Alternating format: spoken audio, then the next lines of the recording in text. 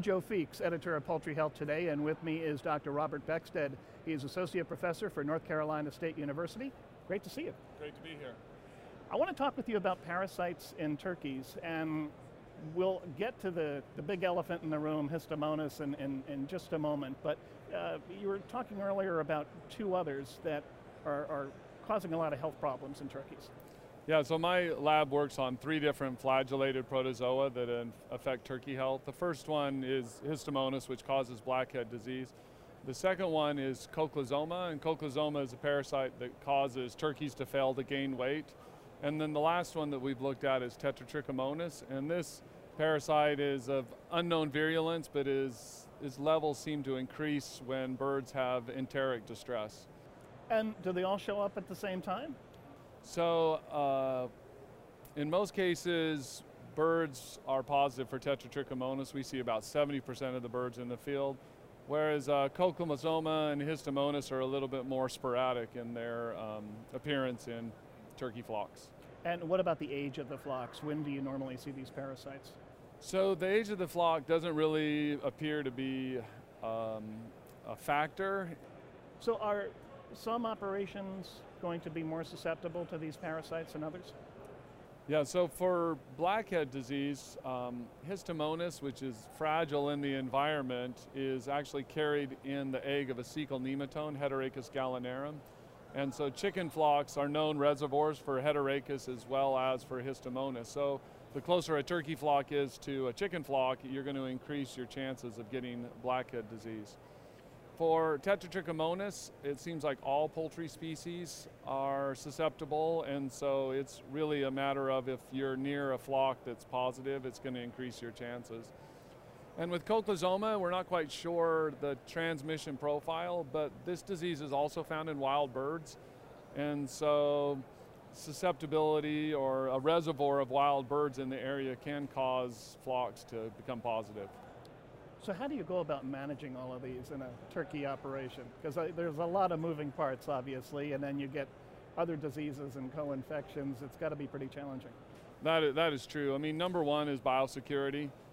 It's difficult because anything that you bring into the house, right, is going to start off this infection with turkeys. And so biosecurity is number one, especially making sure that the workers on the farm aren't interacting with chickens, right? That's number one. And number two is in terms of having a single age flock versus a multi-age flock. All those kind of things are going to help reduce your chances of having these diseases. I would say that Histomonas and Cochlosoma are probably having the same economic impact on the industry. Histomonas is just a little bit more scary because you can lose an entire flock, and I think that causes a little more angst than when you just fail to gain weight, but economically it ends up being probably about the same. Tetratrichomonas, we're not sure what the economic impact of it is because we're not quite sure what the disease signs and symptoms are in terms of what it's causing. And do we have tools for preventing or treating these parasites? So there are no vaccines or treatments for any of these parasites. Which makes your life, well, it gives you a lot of job security, I guess. Yeah, that's right. But what are turkey producers going to do about that? Because I saw a survey last year. Dr. Stephen Clark does a survey in the turkey industry every year about the number one health problems. And often it's Histomonas or some other disease. But this year, they came back and said the biggest problem health-wise in the turkey industry is a lack of medications. Yeah, the failure to have efficacious drugs or ability to use them is a concern for most poultry producers, I would say, whether it's chicken or turkey. And not only are drugs being removed from the market, but the push from the consumer not to have these in the feed is also making it difficult. And turkeys by nature are kind of a niche market anyways, and so that puts a lot more pressure on the companies. I think really where we're going is looking at gut health. Gut health is some of the things that our lab's been studying, and we've shown that birds that are healthy are less likely to transmit the disease between each other than birds that are sick. There's a lot of natural products that are coming out on the market. We've been testing some of those with some success, but getting the lab model to work in a field model is always difficult. And then lastly, which was one of the presentations we had today, we've begun genetic selection for turkeys that are resistant to blackhead disease and maybe other protozoa. So it may be one of the directions that we need to go is really screening for birds that have the genetic profile to be resistant to these diseases. Yeah, I'd like to talk about that some more, because I think you said in your abstract that something like 5% of the population might have resistance to blackhead. So I guess if you could put that in a bottle and sell it, that would be a great thing.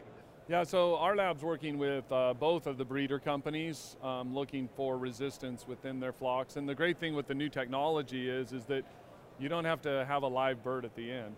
Really what you're looking for is identifying those genetic markers that signify that this bird is resistant. So the current trial that we're doing, we just completed screening for birds that are resistant to the disease, and now we're doing the molecular biology and the genetics to identify those markers that companies could use to select for birds that would be resistant in the future.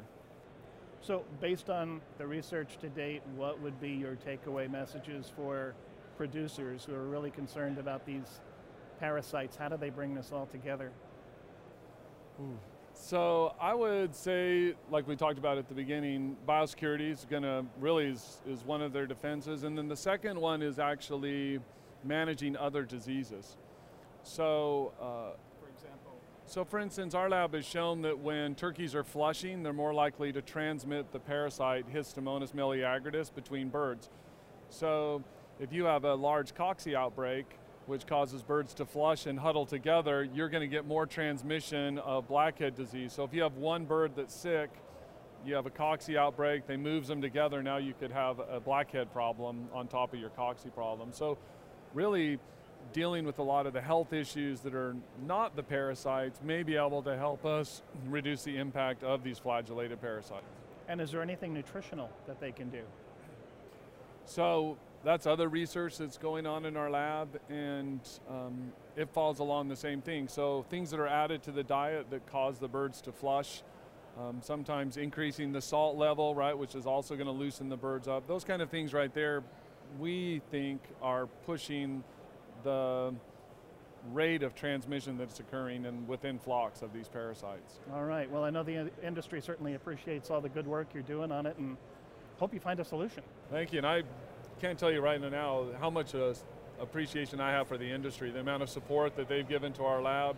Just in the last year, the National Turkey Federation donated $150,000 worth of isolators to help us to move this research forward. So there's a lot of support that we get from the industry. Awesome. That's the way it should be. All right, thank you. All right, we've been talking to Dr. Robert Beckstead. He's Associate Professor at North Carolina State University. Robert, thank you again. No problem.